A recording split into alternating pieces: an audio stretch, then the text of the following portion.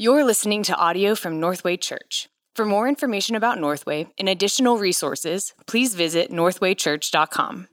Amen. Thank you, Alex. Church family, good to see you this morning. Glad you're with us. If I haven't had the chance to meet you, my name is Shay Sumlin, one of the pastors here. I'm grateful you're with us. I'd love to invite you to turn with me to Mark chapter 8 this morning.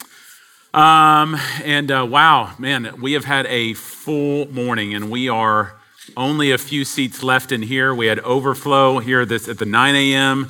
And so, man, a lot going on. That's good problem. But just would love to, for your prayers this weekend as our elders this next week pull away for a retreat, as we do each and every year, to spend some time in prayer over our church and hearing from the Lord and prioritizing, again, what He wants for Northway Church. And we know at the end of the day, it's about making disciples. It's about bringing Him the most glory by making disciples. That's our mission statement. That's what we're after. But there are a lot of moving parts. Do we need to be planting more churches right now, which our hope and heart is for? More East Sides that need to go out, and decisions on our own worship center. A lot of those things that are in there. But the priority is making disciples. And so I love your prayers to that end as we head out this week. And in saying that, that's what we're talking about today, right? We're talking about making disciples. If you're just joining us, we're in a series right now called 7 Marks of a Disciple. And we're investigating what does it mean to be a fully devoted follower of Jesus, to be a true disciple of Jesus. A word, and think about it, that word is used, as I mentioned before, well over 200 times in the New Testament, the word disciple. The word Christian's only used about 3. Our identity as a disciple, far more than anything else of any other term that we've put, what does that mean? And in this series, what we're seeking to do is hear from Jesus Himself through His own words. When Jesus says, if you do this, then you are my disciples. And if you are unwilling, then you cannot be my disciple. And so we're looking through that lens. And what we've seen so far, we've covered 4 marks thus far that we've seen from Jesus' own lips. One of those is loving Jesus. That one of the key marks of a disciple is our love for Jesus. That we love Him with a supreme and incomparable love that rivals any other love. And the reason that we prioritize our love for Jesus is out of the way in which He has loved us. And that should mark us as followers of Him. Second mark that we looked at was that of abiding in His word. That a true follower of Jesus is one who is sown into His word, who roots deeply, sinks deeply into the vine that is Jesus Christ. And we would allow His word, His voice, as we have it contained in Scripture, to be the governing voice over our life. That this voice we submit to more than any other voice that's in our life. This is the authoritative word in our lives, and we abide in it. We sink deeply in it. And as doing so, the Holy Spirit bears much fruit in us. And then we looked thirdly, and the third mark, and really the fourth mark, and the fifth mark we're going to look at today are all contained in one verse. And it's here in Mark chapter 8, where we saw these next few verses, where Jesus is up in northern Israel, and He pulls His disciples together, and He pulls the whole crowd that was around Him, and He's going to clarify, again, what a disciple is when He says, in Mark chapter 8, verse 34, if anyone wants to come after me, let him deny himself, pick up his cross, and follow me. And we've looked at the first 2 in there already. Deny ourselves. That we can't begin to follow Jesus unless we first unfollow us. We can't be the center of our lives. Jesus Christ has to be. We do not ask Jesus to orbit around us. We have all of our life orbit around Him and His will over our will. And we deny ourselves. The way that we do that is we go through the cross. We are reconciled daily to Jesus Christ through His work on the cross. He came and gave His life on the cross once and for all for us, for the forgiveness of our sins, to give us His righteousness that is received by faith in His work on the cross. And that by identifying Him with the cross, our old self has been crucified so that through His resurrection, the new self can be born. And this is what Paul said in Galatians 2:20, I've been crucified with Christ. It's no longer I who live, but it's Christ who lives within me. The life that I now live in the flesh, I live by faith in the Son of God who loved me and gave himself up for me. That old me is buried 6 feet under with Jesus. The new me has been raised to walk with Jesus in the newness of life. And so that old me's gone. And every single day, I'm reminding myself of what Jesus has done once and for all for me. And every single day, I'm recalibrating my life to live under the shadow of the cross and the hope of the resurrection. But then what comes after that is this phrase when Jesus says, and follow me. And that's what we're going to be looking at today. The idea of one of the true marks of a Christian, true marks of a disciple, is one who follows Jesus. And that's interesting, and I want you to see the words that are used here. It almost sounds redundant. Jesus says, if anyone wants to come after me, let him follow me.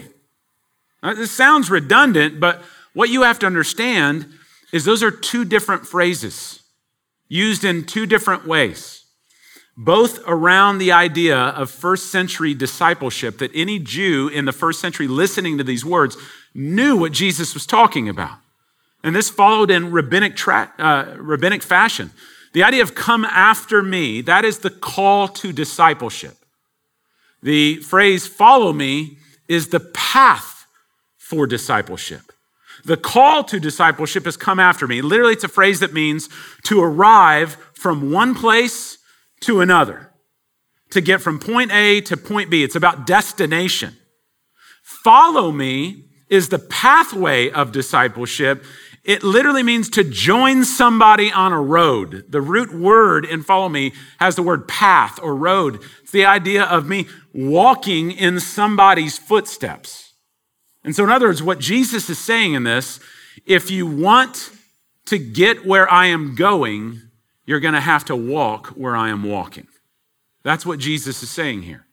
Now, this language, again, would have been understood in the first century far easier than it is in the 21st. Let me just briefly give you a little bit of background on what discipleship looked like in the first century. And it started with schooling at a young age for every Jewish boy and every Jewish girl. And there were levels of schooling that you would do. Maybe today we call them synagogue schools instead of Sunday school. Synagogue schools you would go to and where you would learn. And the first school was called Bet Sefer. Bet Sefer. In Israel, when we say Beth, we say Beth, it's pronounced like Beit. Beit Sefer. And means the house of books. And every child that was age around 5 through 12, so think elementary school, kindergarten, 5th grade, 6th grade, somewhere in there, you would begin in Bet Sefer. And a traveling rabbi known as a Hazan would come to your area and would teach and would work your way through over those years from 5 to 12 through the first 5 books of the Bible. Genesis and all the way through to Deuteronomy. You would get all the way through the first 5 books of the Bible.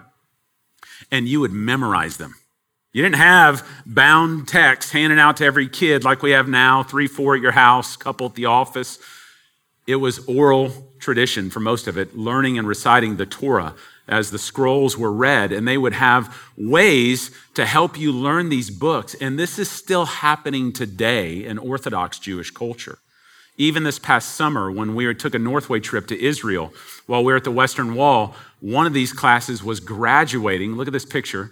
One of these classes was graduating, these young boys here, who had just finished memorizing the book of Numbers. How many of y'all had that in your scripture memory this week? Anybody cranking out Numbers, the whole book? And what they do is they sing. They learn it through song. And the traveling Hazans and the rabbis that would come who would teach, they're giving them cadences and they're learning the scriptures and they're memorizing it, bringing it to heart. That's what they're doing. And every young boy and girl would do this from ages 5 to 12. They'd memorize the Torah. And that would culminate, by the way, with girls at age 12 celebrating their bar mitzvah and 13 boys celebrating their bar mitzvah. And that would end this school. Girls at this point were done in the first century. And they're going to stay home with mom, and they're going to help mom with what she's working on, both in the house and the fields around. And then for the boys, most of the boys, if they didn't excel during this first level of schooling, they would be done as well, and they would go home and they would learn their father's trade. So whatever dad's doing for his vocation, son's going to go learn the same thing. The boys that excelled in Bet Sefer, they would move on to the second level of schooling, which is called Bet Midrash. Now, it sounds like something you need an ointment for, some condition. That's not it. It literally means house of learning or house of study. And this was about age 13 all the way to 18. So think middle school, high school here. And you would study the prophets and the writings, the rest of your Old Testament, as well as you would study the Talmud, which is the rabbinic interpretations of the scriptures. And so Beth Midrash, these boys would do all the way up until about 18. And when that was done, again, the vast majority of those boys would go back home and they would learn the trades of their father. Everybody's ultimately learning the trades of their parents, but this would be it. This is what you're going to do at the end. Unless you excelled, the best of the best in Bet Midrash would move on then to become what are known as the Talmudim. And the Talmudim is the Hebrew word for disciples. And what you would do is, as you have gleaned from these various rabbis, you would find your favorite rabbi. The one that you not only wanted to learn from, the one that you wanted to just be exactly like. And you would go pursue that rabbi and ask to follow that rabbi. And you would, even so, I mean, in the first century, there were different rabbis. Remember that people had different schools in. Even in the marriage debate in Matthew's account, there was two camps who were holding the issue of divorce. One was under the rabbi of Gamaliel, and the other one is the rabbi Hillel. And you had different camps because people would follow different rabbis. They wanted to be like them. They liked how they taught. And they wanted to learn how they. And the deal was this, though. You didn't just sit under a rabbi to learn. Even though the word Talmudim literally means learner, or as it's translated in Greek, would be learner, the idea wasn't just absorbing information. It was learning so that you could be just like that rabbi. You would imitate that rabbi in every way possible. When the rabbi would be walking and there would be some disciples, it was like a mother duck and little ducklings, and they would literally walk in his footsteps to be just like him. They would mimic his mannerisms. They would mimic his teaching style. They would mimic his dress. Everything about that rabbi, they wanted to be just like that rabbi, to embody him. That was the idea of the Talmudim. And you would do that from about age 18 all the way until about age 30. And after having spent a dozen years or so under that rabbi, then you were then commissioned to be rabbi yourself, which means master. You now had the authority and the mantle placed on you to go teach others who would follow you. And that was commonplace all throughout the first century. And when you understand that, when you understand the idea of tradesmen and making cuts and progressing up and those who didn't, what does that bring to mind when you think about Jesus? Who were the disciples that he called? What were they always characterized by? Their trades. These were men most likely who did not make the cut. They were fishermen, tax collectors, zealots. There's only one Jew or one disciple who wasn't from Galilee. That was Judas down south. Only one disciple who may have had royal bloodline, Bartholomew. Outside of that, they were all tradesmen, predominantly from the Galilee area. That's why later, when Peter stands up to preach, or when they encounter the disciples proclaiming the gospel of the kingdom, many of the Pharisees would go, "Are these not Galileans?" That's their way of going, "Are these guys not like the ones that didn't make the cut? How are they so intelligent with the scriptures?" It's because they've been hanging around Jesus. Now, I don't know about you. How does that make you feel, by the way? That who Jesus is after, who Jesus is calling, aren't the best of the best. It's a bunch of nobodies. A bunch of nobodies who are going to follow the somebody. And notice, whereas in Jewish culture, you would go pursue the rabbi, who's pursuing who here? Jesus is coming after them. He's inviting them in. This is a beautiful picture of discipleship. And Jesus, every time that he encounters them on the shores of the Galilee, he says, follow me. He's using rabbinic language. If you want to come after me, follow me, and I'll make you fishers of men. I'll transform your life. And Jesus is inviting us into that. That's the ultimate goal, by the way, of following the Messiah as our rabbi, as our ultimate Savior whom we're chasing after, who's invited us in to follow him. He's inviting us into the newness of life, to trade the old life.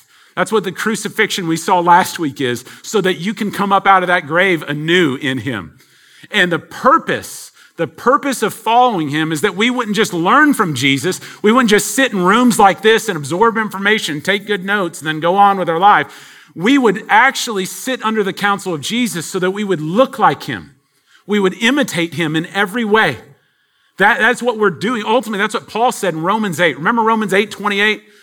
All things work together for the good for those who love him and are called according to his purpose. And we love quoting that and putting that on Hallmark cards. But what is the purpose that we have been called to? It's the next verse, 29.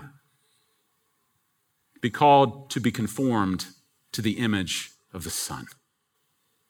This is why we are in Christ, to become like Christ, to be conformed to his image by the Spirit's power over time.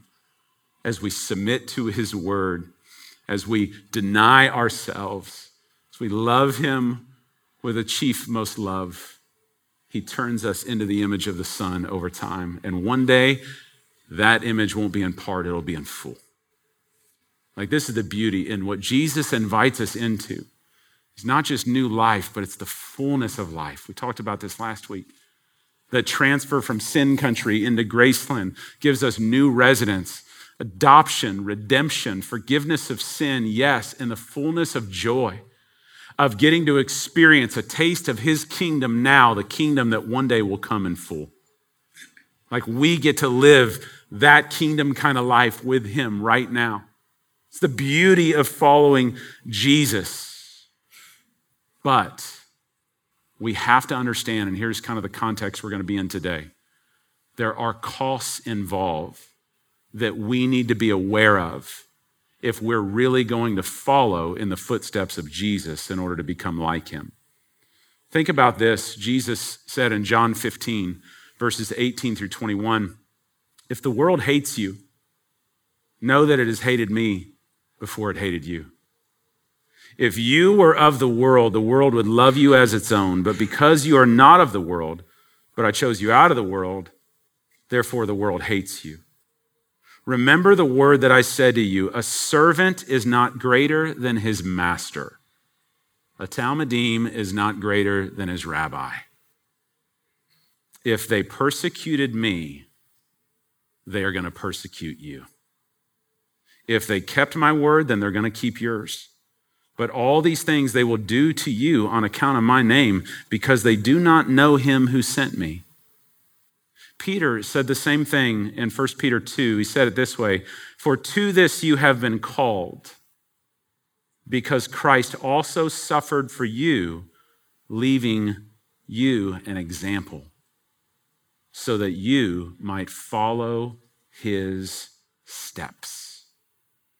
If you're going to follow Jesus, you're being invited into the greatest life that you could ever experience, the life of your Creator and Savior, who longs to redeem you and give you the newness of life that can never be taken away from you. But if you're going to follow your Savior, if you're going to walk in his footsteps, you need to know that the path that he took for the joy that was set before him was a path of suffering. And it's a path of opposition and a path of persecution and a path of shame that was endured for the joy that was set before him. And if we're going to follow after Jesus, the same is coming for us. Now, I'm going to be honest with you and say, I don't know that we really know how to taste this meaning in our Western American context, like our brothers and sisters in other countries are experiencing right now. But the reality is still the same. If you're going to follow after me for the joy that is set before me, you need to understand the costs you're going to incur along the way. And if you are unwilling to accept those costs, then you cannot follow me. Now, Jesus doesn't describe here in Mark 8 the kind of costs he's specifically talking about, but in Luke chapter 9 he does. So flip over to Luke chapter 9 there to your right. Luke 9 is the exact same context, just being recorded from Luke's vantage point, of the same conversation that we've been seeing. In Luke chapter 9 and verse 23, Jesus says the same three things. If anyone wants to come after me, you got to deny yourself, pick up your cross, and follow me. In verse 51, Jesus says, or at least Luke tells us, Jesus is turning his face towards Jerusalem now. He is about to head down that path that will lead to his execution in Jerusalem. And he literally is going to start making his journey down the road, heading south to Jerusalem, going from village to village on his way. And at the end of Luke 9, starting in verse 57, Luke is going to show us that Jesus is going to encounter three different individuals. There's a whole crew following him. It's not just the 12. The disciples are really a lot more than just the 12. There was the inner 12, but there's hundreds of folks that are following Jesus on this path. And Jesus, as he's heading towards his destiny, which is the cross, he says, if you want to come after me, you need to deny yourself, pick up your cross, and follow me. And here's the path I'm going down. Three people Jesus highlights on this road who are interested in following him. And in highlighting these three people, Jesus is going to show us three unique costs that any one of us are likely going to face if we're going to follow in the footsteps of Jesus. The cost of our comfort, the cost of our earthly concerns, and the cost of even our companions. These are three costs that every one of us are assuredly going to face at some point in our life if we are truly going to follow the path that Jesus calls us down. I want you to notice the first cost. We're going to speak to each of these. The cost of our comfort in verse 57. As they were going along the road, someone said to him, I will follow you wherever you go. And Jesus said to him, foxes have holes, birds of the air have nests, but the Son of Man has nowhere to lay his head. Now, this guy seems innocent enough. Let's be honest. We love this guy. He's not afraid of the crowd. He's ready to jump in right there, stake his claim to Jesus. I'm in, baby. You say, pick up your cross, follow me. Let's go. Where are we going, Jesus? I'm in. And here's the deal, though. I mean, we love this guy. We love having him around. But Jesus, being God, fully omniscient, is able to see right through his emphatic zeal and understand what the motivations are that are driving his allegiance. And what we're going to find, based on Jesus' response, that's met with a caution, is that maybe this guy isn't who we think he is. While he seems impressive with his zeal, the truth is, this guy's got conditions. Yeah, I'm willing to follow you. I love the Jesus who's been healing people and like curing sickness and raising people from the dead. I love that Jesus I saw in the Galilee walking on water. I want me some of that. I like a lot of these things going on, but I've got conditions. This path that I'm following you, it better land with my personal gain. It better land with my personal comfort. It better land with my advantage happening in this thing. And it better not be anything less. And Jesus, I think, knowing what's in, not just this guy, this is all of us, y'all. This is me. This guy's me speaking right here. We all got conditions, whether we're honest enough to admit them or not, of how far we'll go before we'll stop following Jesus. And Jesus knows this guy is averse to discomfort. And Jesus says, listen, son, you need to know something. Animals got it better than I do. They at least have a home to go to at night. They've got a pillow to rest their head. I don't. And it's not that Jesus isn't just talking about his day-to-day travels. He is. I mean, Jesus was literally homeless, literally had nowhere to lay his head. But Jesus is using this as an illustration here in the context of discipleship as figurative speech for discomfort. The path to following me is not going to be comfortable. And if you're looking for ease And if you're looking for self-preservation and comfort, this is not going to be that road. It's going to be hard. Are you prepared for that? Are you willing to accept that in order for the prize of following me and enjoying me? Now, we're going to give people names. Each one of these folks we're going to see. I'm going to call this one Mr. and Miss Too Hasty right here. Mr. and Miss Too Hasty, because they are quick to jump into the ring without first considering the cost. This is your ultimate youth group student at a camp right here. Ready to charge the hill because they've had 3 days of incredible music and a really passionate motivational speaker and blobbing their friends into the lake, and everything's awesome. Jesus is awesome. Let's go. I'm ready to go back home until they get home and everything collapses on them. And that mountaintop's not there anymore. And in this moment, is Jesus still who he said he was? Does Jesus still mean to me what I claimed he meant? This is where it gets tested. And if we're not careful, we can be Mr. or Miss Too Hasty, jumping in to follow Jesus because of misguided motivations. Anybody ever met anybody like that? Loves to jump in without considering the consequences on the back end? Anybody that? That's right here. Absolutely.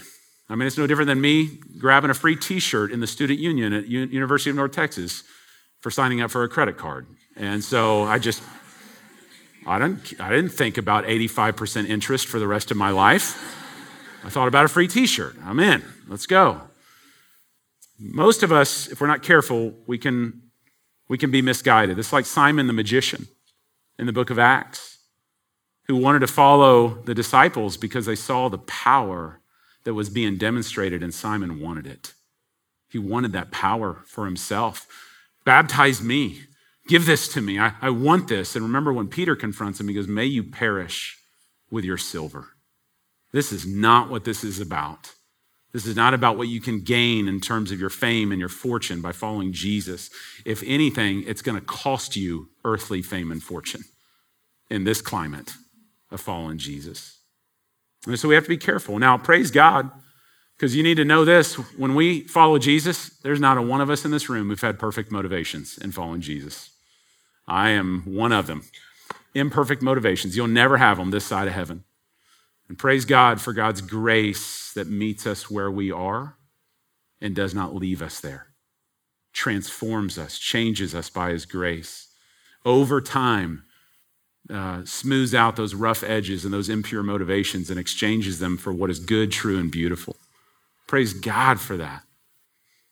But that's what Jesus is doing here. There is a point when every one of us are going to have to be confronted with our false motivations. And will we still follow? That's this guy. Now, also doesn't mean here, just so you know, that this means we have to pursue a life of asceticism, that you have to pursue discomfort in order to be a fully devoted follower of Jesus. Like, bring it on. And we need to be careful because as much danger as there are with prosperity gospel, there is equal dangers with poverty gospel, that all there is like, I need to become a broke college student and then I'm righteous in order to follow Jesus. I need to live on cinder blocks. It's not what he's talking about right here, is emptying yourself of every comfort that's out there. There are many common graces of God that he lavishes upon his children that are good. They just can't be the end in themselves. And they can't be what prevents you from going even further. So you don't have to pursue discomfort, but you can't avoid it. And you surely need to expect it because it is part and parcel with following Jesus. And so this goes back to that third characteristic of denying ourselves, to lay down our own rights so that we can follow Jesus unhindered. And so the first cost is the cost of comfort. Are you willing to follow Jesus when everything begins to get uncomfortable?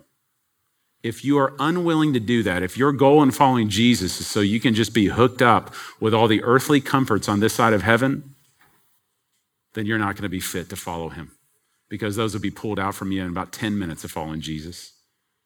Is Jesus enough for you? Is he more precious than any discomfort that may come your way? First cost, first guy.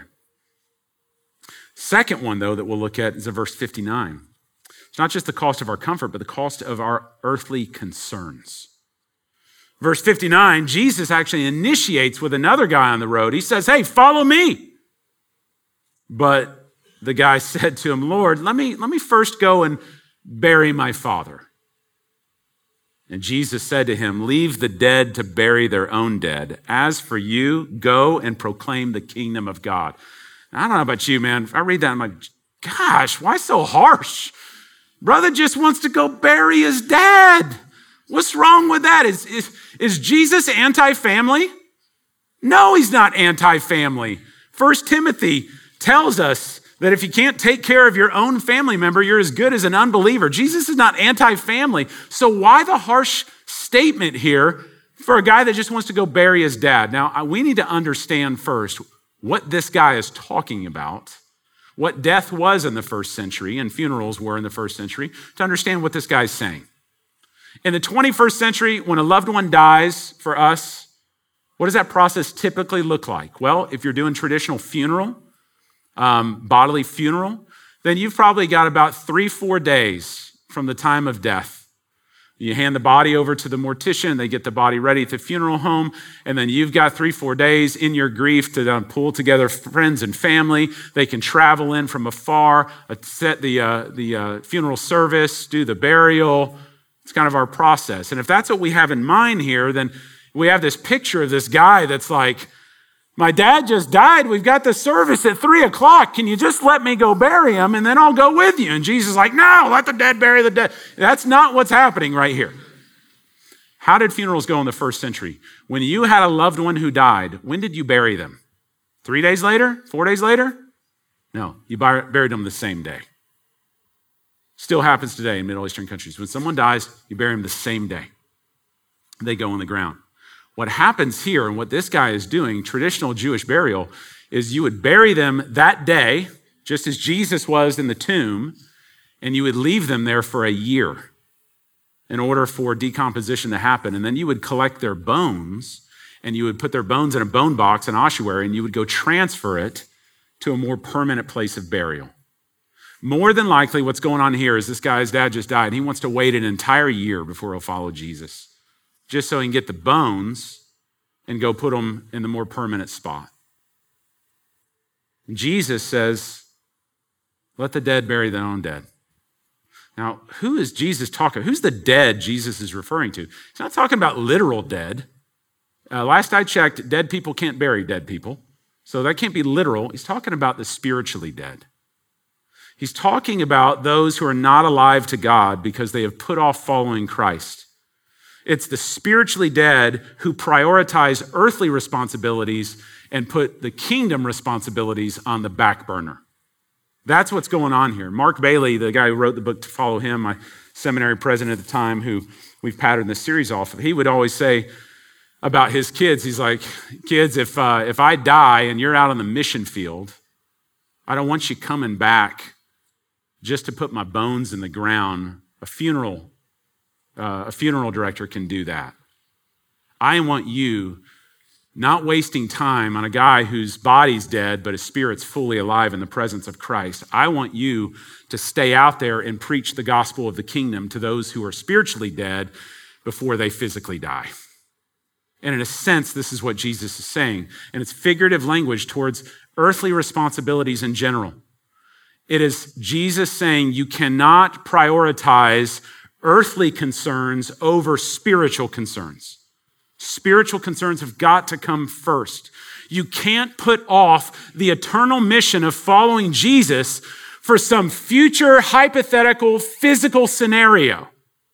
In other words, as it might play out for us today, you can't, when Jesus invites you to follow him, you can't go, yeah, Jesus, that's great, but first, let me get out of school. Let me just finish getting out of school. Let me get my undergrad, my master's, my PhD, and then I'm yours. Once I can just get through this season, then I'm yours. Or saying, you know what? Let me just wait till my boyfriend or my girlfriend gets right with Jesus, and once they're finally right with you, then I'm all in. Or let me just get this aspect. Let me just pay off this debt first, and then let me get out of school and buy this house, and then let me get married. And once I'm married, once I get out of this single season, then I'll follow you, Jesus. No. That is prioritizing the earthly concerns over the spiritual. The time to follow Jesus is now. His kingdom is now. It leverages all those things for the sake of his glory, the sake of his kingdom purposes. It's now. Following Jesus is not tomorrow. It's not down the road. It's not a year from now so I can take care of these earthly things. It's now to follow Jesus. I call these folks here but first kinds of Christians. I've been it myself. That when Jesus gives us 100 compelling reasons for why we should follow him, our immediate response is, but first. But first, wait. But first, let me do this. But first, you cannot be a but first follower of Christ. It is seek his kingdom first, Matthew 6:33. And then all these things will be added unto you. Kingdom first, right now. If we called the first person Mr. and Miss Too Hasty, we're going to call this person Mr. and Miss Too Hesitant. Kind of like Martha. When Jesus says to her, Martha, Martha, there's so many things that you're concerned with right now, but only one thing is necessary. You have all these earthly concerns, but there's a spiritual one that's preeminent right now. Following Jesus is like one giant hot air balloon that's ready to take off with us having way too many sandbags of excuses holding it down. We'll never be free to fully follow the Lord until we stop making excuses and we start following him. Let me ask you something. Would it ever be convenient to follow Jesus? Would it ever be perfectly convenient to follow Jesus? Will there ever be a time when all that you need to get done actually gets done and then you can follow him? No. There'll always be demands upon us. Your life will always be dominated with tasks and deadlines and urgent obligations, but it doesn't matter. We don't have the time to put off following Jesus. Jesus is absolute. All other allegiances are relative. That's the point here. And if you're not ready for that, then you're unfit to be a disciple. If the earthly concerns matter to you more than his kingdom concerns, then you can't follow Jesus. Third cost that we need to consider, final one, verse 61 and following, is the cost of our companions. Another person stands up and says, I will follow you, Lord. Oh, but there it is. But first, let me go say farewell to those who are at my home. And Jesus says, no one who puts his hand to the plow and looks back is fit for the kingdom of God. And you go, why so harsh, Jesus? Surely we're sympathetic to this guy. He's on the road. He's in the village. Jesus is heading south. He's hearing about Jesus. And he's like, dude, I'm in. Let's go. Just let me go home and say goodbye. No, now, come with me. Is that what Jesus is saying? Let me just go say goodbye right here. That's not the literal picture that's happening here. First of all, I think this is actually imagery that's being summarized and quoted here from 1 Kings 19. When Elisha is out in a field plowing, and Elijah comes and gives him his mantle and says, you're about to follow in my footsteps. And Elisha says, let me go home and say goodbye. And Elijah says, now's the time. Jesus is reciting that right here. And he's using this agricultural language here, this idea of plowing. Because what did you do in first century plowing? You would have your plow, you would put your hands to it. The straps are attached to a yoke that's over the necks of oxen or donkeys right here. And you will hold that as like a steering wheel to go straight as that ox goes straight. You're keeping it in line. But what happens after you've put your hand to the plow and you decide you're going to look back the whole time? What happens to your arms? You ever been driving and you spend a little too long looking over your side, your blind spot? You'll start veering. And Jesus is saying this, and the Greek is saying it in this way. Once you have already put your hand to the plow of following Jesus, but then present perfect tense, continual tense, you're going to always just keep doing this, then you're not fit for the kingdom. It's the idea of backwards looking. Always looking back at the people that I'm missing out or the life that I'm missing out back here. I'm unable to move forward because I'm too busy looking backwards. And that's one of the dangers that we're going to experience. It's like a young married couple that refuses to leave and cleave from their parents. They'll never be able to start what God has for them in their new covenant if they're always hanging on to mom and dad in the back. There's a leaving and cleaving that needs to take place. It's the same, Paul will use this illustration in military language. No soldier who's been enlisted, who's in the midst of the war, is concerned with civilian affairs back home. This is my task. This is what's in front of me. And if I'm over there trying to fight a war, well, all the time just trying to, text and stay back and, hey, what's going on there? And this and that, you're never going to conquer new ground here. And it's me driving my daughter, dropping her off to school, and her wanting to come home every weekend still right now, which I love. But I'm also setting her up for the life that's coming. And as we're driving to school, I used the illustration. I said, sweetheart, we're in the front seat right now, and there's this giant front windshield in front of you of what God has. But it's like spending your entire time looking at that tiny rearview mirror, always thinking about what you're missing, that you got to leave. If you're so preoccupied with looking back, you'll never be available to move forward. To follow Jesus, we must go where he goes. We must imitate him.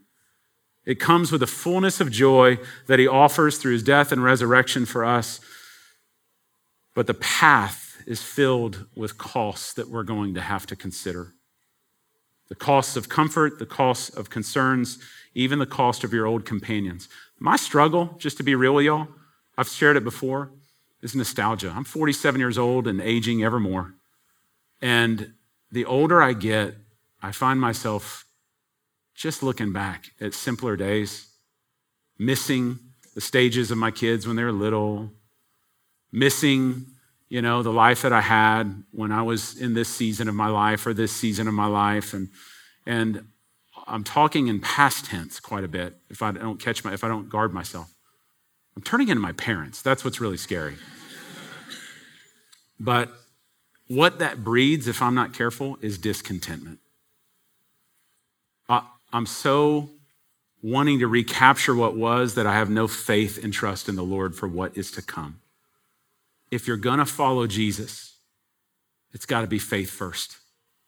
Put your hands to the plow and trust him so that you can walk through whatever may come. This is the deal. We are every one of these people. I am Mr. Too Hasty, I'm Mr. Too Hesitant, and I'm the third one, the Mr. or Miss Too Homesick. And I've been every one of them, and you're every one of them if we're not careful. But what I love is that God's grace is available to meet us at every step of the way if we'll just trust him. So how are we doing in this area, y'all? Following Jesus. Are you imitating him? Are you allowing the Holy Spirit to conform you to the image of his Son? If not, why not? This is what we need to wrestle with this week. Again, what are those barriers that are preventing us from moving forward, walking where he walks, knowing that is going to involve persecution and hostility, but it's worth it because of who he is and what we have in him and the joy that is set before us. Let's spend some time this week thinking through what it means for you, what it means for me to follow Jesus. Amen? Here's what we've seen so far. A true follower of Christ is one who loves Jesus, who abides in his word, who's able to deny himself, pick up his or her cross, and follow him. Next week, we're going to look at the role that our possessions play in marking us as a disciple. So we'll see you in 2 weeks, basically, right? No, come back next week. Don't dodge next week. Lean in, all right? Let's pray. Father, thank you for this reminder that you have never called us to give up that which is lesser or that which is greater for something that is lesser. You are the great prize. Oh God, may you be more precious to us than anything else. May you be more worthy of whatever it is that may cost us, whether it be our comforts, our earthly concerns, or even our companions in days of old. Father, help us to believe that nothing is more precious than you. Nothing is more worthy of our lives than following Jesus. And so give us the boldness and the courage to do so with a sobriety of consideration of what it may cost us. For your glory and our good, we pray in Jesus' name, amen. Thank you for listening to this message from Northway Church. A podcast should never replace gathering with God's people to worship Jesus Christ. So we want to encourage you to be part of a local church family. We meet every Sunday at 9 a.m., 11:15 a.m., and 4 p.m., and would love for you to join us as we encounter the truth, beauty, and goodness of Jesus.